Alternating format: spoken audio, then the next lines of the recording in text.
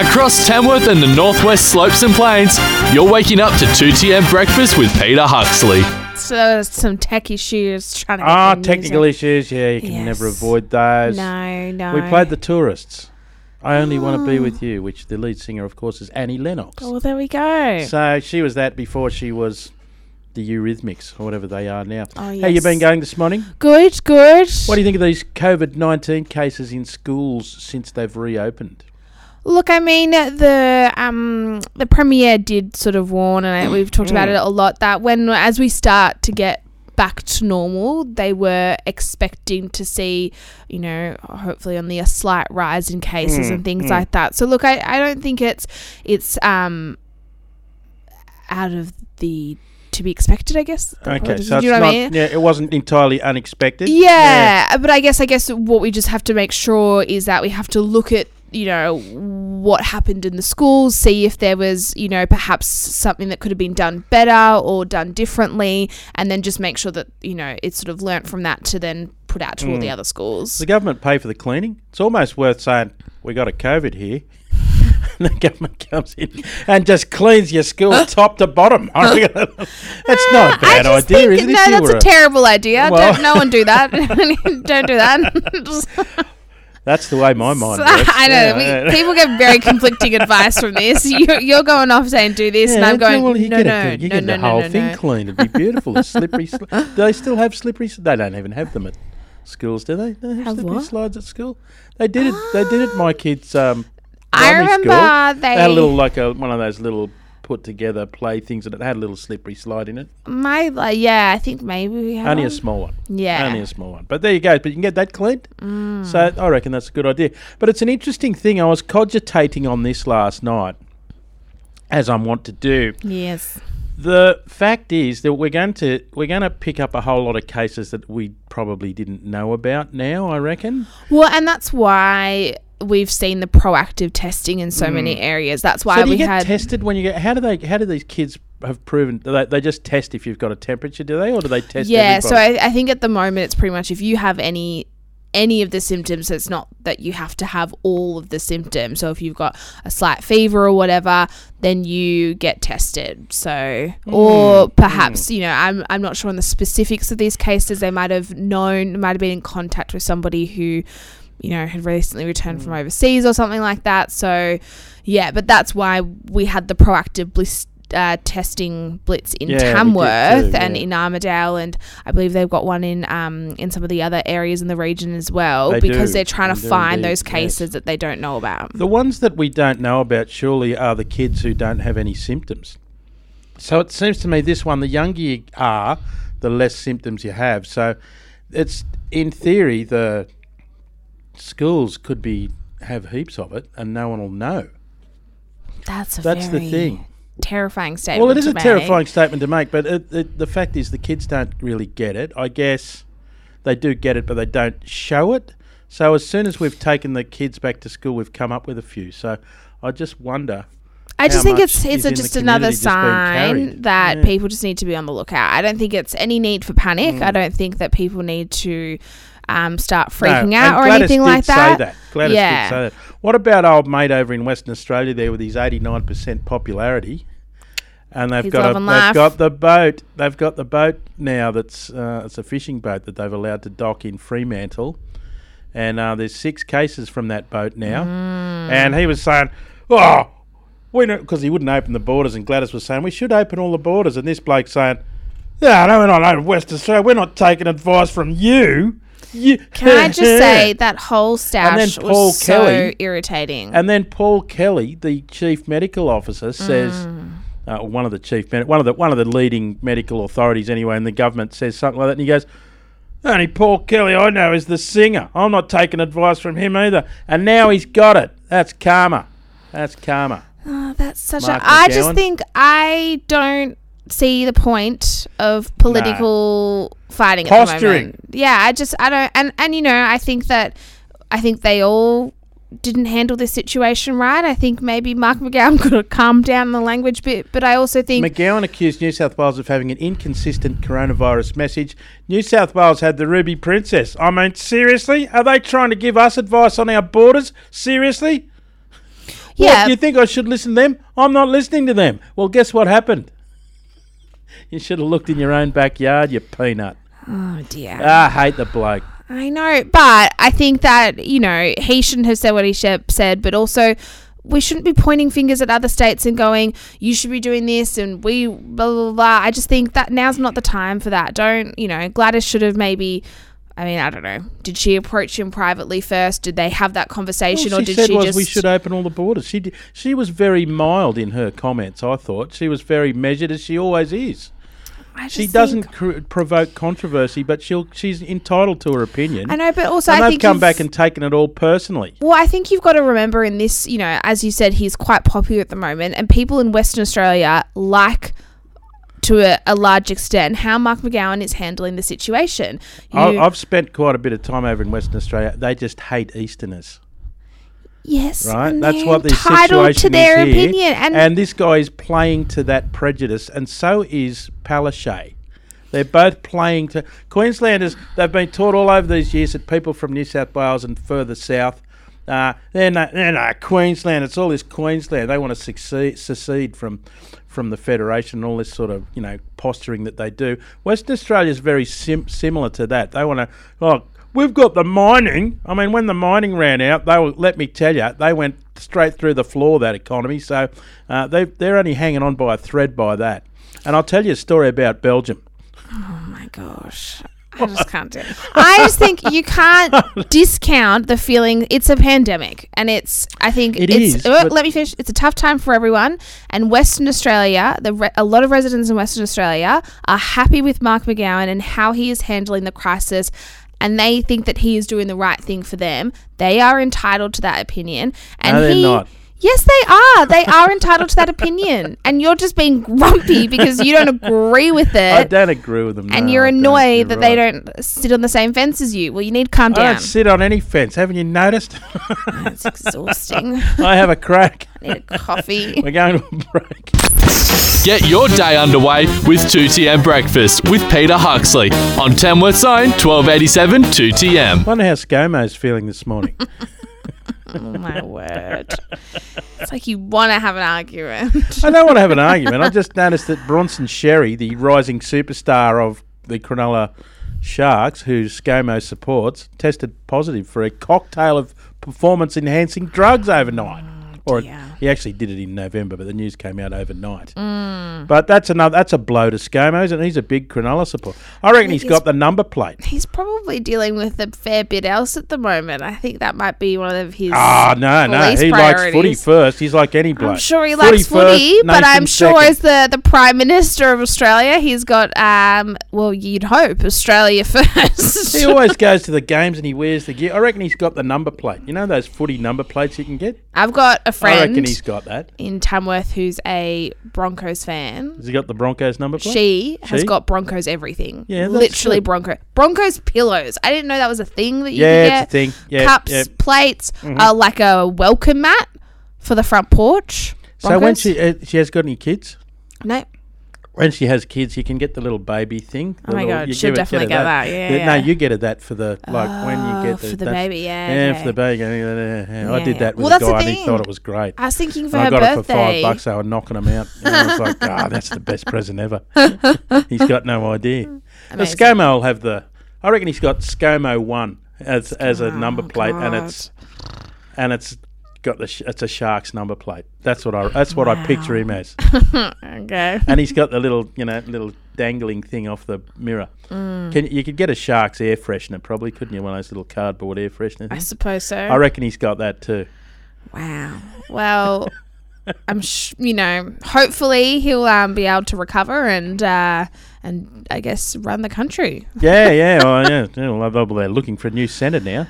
They feel a bit sick about letting Josh Morris go to the Roosters now, I bet. Hey, Annie. Yes. You never talk footy. What's happening in the news? What's happening in the real news? Oh, so much. It was I actually had to trim down the bulletin today. I was going to have to... Yeah. And then technical issues? And then technical issues. No wonder you're angry at me. Tamworth Zone 1287 2TM and 2TM Breakfast with Peter Huxley. Start easy. Now, it's good to see that from next week we'll have a little bit of the restrictions eased. The normalcy, yes, June 1. Bit of normalcy would be good. Yeah. It's been a long time coming. It's been so many weeks now. And it's still not. I won't be happy until I can walk into the pub, walk up to the bar, say, "I'll have a schooner, please. Thank you very much." Then go choose where I want to sit and sit down and say, "G'day, mate," to a couple of blokes who are walking in there and just relax. That's instead of having to. We walk in, we have to find a table, we sit down, they have to come to us, and it's a bit. And you still, even when you're at the table, you just got to be so aware of that social distancing. I think, which is so hard. You know, when I go to Sydney, I love going out on a Saturday night and having a bit of a boogie, and that's probably not going to be able to happen for a while. And it's such a minor thing in the scheme of things. You know, I've been really lucky throughout this whole pandemic, and we've still been able to come into work. We've still been able to come here and see people, and we still have a job and things like that. And so I'm very aware that not being able to go out and hit the clubs is a very minor thing. Yeah, but you put it that way, you're right. But I think it is hard. It is hard not being able to have those outlets and do those things that you love doing and have that social aspect. So and even going out to a restaurant with a whole bunch of people, and you get one of those big round tables. Yeah, like anytime my family try to go out. Yeah, that's exactly right. But you sit about 10 people around it, and then someone else turns up and you go, "Oh yeah, we can fit one more in," and everyone moves around, 10 centimetres, and we get another one in there. Yeah. And can we get another knife and fork? And you can't. None of that. Even when you're at the pub and you've got those long sort of tables and different groups kind of squish on the one together, and you go, "Do you mind if I sit here?" And they're like, "No, go ahead." And it'll be hard. I think I'm very excited. I'm super excited for the beauticians to open. I can't wax my own eyebrows. I'm amazed. I'm amazed that this is such a big thing, to be honest. Really? I had no idea how ugly girls were until until they all started whinging about the beauticians. They're all cheering. The beautician, we won't be beautiful without it. Excuse me, all women are still stunning. They are stunning. Of course they are. They just take pride in their appearance. The piss there, yes. Unlike other people. Looking across the studio desk here. Right, I think it's time we called this. Thanks, Annie. Always a pleasure. Bye. Dubious pleasure. Right across Tamworth and the Northwest Slopes and Plains, this is 2TM Breakfast with Peter Huxley. Tamworth Zone, 1287 2TM. Why we don't have hover cars. A look at ridiculous scientific studies that take us nowhere as a civilization and stop us from getting the hover cars up and running. This is a true study, and it's entitled "Nasal Packing with Strips of Cured Pork as Treatment for Uncontrollable Epistaxis in a Patient with Glanzmann Thrombasthenia," which means stuffing bacon into your nose to stop uncontrollable nosebleeds. Can you believe that? This is a fair income scientific study. Glanzmann thrombocythemia is a rare disorder of platelet function that may result in life-threatening hemorrhage, particularly from the nasal vaults. Various medical therapies such as recombinant factor, blah, blah, blah, blah, blah, blah, and surgical therapies such as nasal packing, laser coagulation, etc., have been described with various degrees of success. We present a unique case report of a 4-year-old child with known Glanzmann thrombasthenia, which is uncontrollable nose bleeding, which you can die from this, it doesn't stop, and 2 separate episodes of life-threatening epistaxis, which is nosebleed, were treated successfully by nasal packing with strips of cured pork, i.e. bacon, because of special circumstances. Results were cured salted pork crafted as a nasal tampon and packed within the nasal vault successfully stopped nasal hemorrhage promptly, effectively, and without sequelae, whatever that is. In both applications, the patient had complete cessation of nasal bleeding within 24 hours and was discharged within 72 hours after treatment. The conclusion: to our knowledge, this represents the first description of nasal packing with strips of cured pork, i.e. bacon, for treatment of life-threatening hemorrhage in a patient with Glanzmann thrombasthenia. That is an absolutely true scientific study and says you can cure uncontrollable nose bleeding by stuffing bacon up your nose. Bit of a waste though, isn't it? Now, a bloke walks into a bar and orders a drink. And the bloke says, look, you look a bit scruffy, but I don't reckon you're going to be able to pay for that, are you? He says, well, if I promise to show you something you've never seen before, will you give me a drink? And he says, oh, all right, mate. So the bloke pulls a hamster out of his pocket and puts it on the bar, and the furry creature runs over to a piano and bangs out a brilliant version of Imagine by the Beatles. That was amazing, said the barman, and he pulls him a drink and says, there you go. Once he's finished it, the bloke says, well, I wouldn't mind another one. He said, well, I'll need another miracle in return, said the barman. So this time he pulls a frog out of his pocket and puts it on the bar. The frog clears his throat and sings Bohemian Rhapsody perfectly. At this point, there's a bloke sitting up the other end of the bar, and he comes up and he says, I'll give you $100 for that frog, mate. And he said, yeah, no worries. When the bloke walks out, the barman says to him, geez, mate, that was a bit cheap, wasn't it? You could have got much more than $100 for a frog like that. Bloke said, it's all right, the hamster's a ventriloquist. Right across Tamworth and the northwest slopes and plains, this is 2TM Breakfast with Peter Huxley. Tamworth Zone, 1287 2TM. A 68-year-old Chinese man has had a chopstick lodged in his belly after sticking it into his rear out of curiosity. He was always trying to learn. The elderly resident, who remains anonymous, claimed that he was interested in checking his backside after developing hemorrhoids or piles. Piqued his curiosity. Doctors made the shocking discovery during an X-ray scan. There's footage of this online as well. After he'd gone to hospital for severe abdominal pain. The patient has been discharged from the hospital after medics removed the metal stick, so it's a metal one as well, from the pensioner's intestines. Media reports did not specify the chopstick's length, but the Chinese cutlery is typically... Thanks for the info, about 10 inches long. Footage released by Pair Video shows the long chopstick stuck in the patient's belly. It can be seen moving up and down slightly as the resident breathes.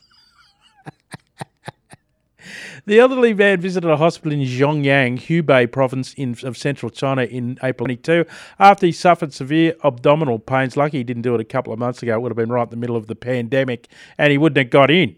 A duty doctor gave him an X-ray scan and we spotted the metal object in the patient's abdominal cavity. During surgery, we removed the chopstick from his colon. The elderly resident confessed to the medics that he was using the chopstick to check his hemorrhoids.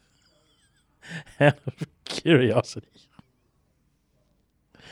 I never get that curious. Yeah, hemorrhoids, also known as piles of swollen, blah, blah, blah. As of this patient, he inserted a metal chopstick from anus to a deep position in his colon, the doctor said. It is indeed very rare. Thank you, Captain Obvious. Tamworth Zone, 1287 2TM. And 2TM Breakfast with Peter Huxley. And it's time we went to the States and found out what's happening in today's Only in America. I got two today. The power of karma. Suspected DUI. A woman is in custody. This is in Scottsdale, Arizona, happened overnight. A woman is in custody after allegedly hitting a pedestrian who was running from a crime scene in Scottsdale. Scottsdale police said the situation started at 10:40 p.m. the other night when officers responded to a fight, or a reported fight. Witnesses told police a man had assaulted another man and then ran from the scene. A short time later, the same suspect was hit by a vehicle driven by 32-year-old Yesenia Garcia, who turned out to be DUI. So, two worlds of crime collide. According to police, Garcia left the scene as well, but was located by officers a short distance away where she was arrested for DUI. And the suspect, who was slightly injured in the accident, was also arrested and taken to hospital. So she kind of did a good thing and a bad thing at the same time. Meanwhile, California Highway Patrol says, well, you think that's a good DUI story? Hold my beer. A suspected DUI driver spent the latter half of his Memorial Day weekend in a stinky situation after being DUI and crashing into a liquid manure storage pond in Sacramento. The California Highway Patrol said the driver himself called dispatch about 1:30 a.m. asking for help after crashing into what was at the time an unknown water source at a dairy farm on Franklin Boulevard. He had not yet realised exactly what he was submerged in. 48 minutes after the initial call, firefighters from the fire department found the driver and his vehicle, which was well submerged into the manure pond. Officers later discovered that on top of showing signs of intoxication, the driver had been trying to pull his vehicle out of the pond for about an hour before he called 911. That's 2 hours the driver spent in liquefied excrement there. CHP, the California Highway Patrol, said the driver was arrested on DUI charges very, very carefully. And they're advising people, if you land in a pile of shite, don't try to pull yourself out. 2 in one day. It's good advertisement not to drive drunk, isn't it? Right across Tamworth and the Northwest Slopes and Plains, this is 2TM Breakfast with Peter Huxley. Tamworth Zone, 1287 2TM.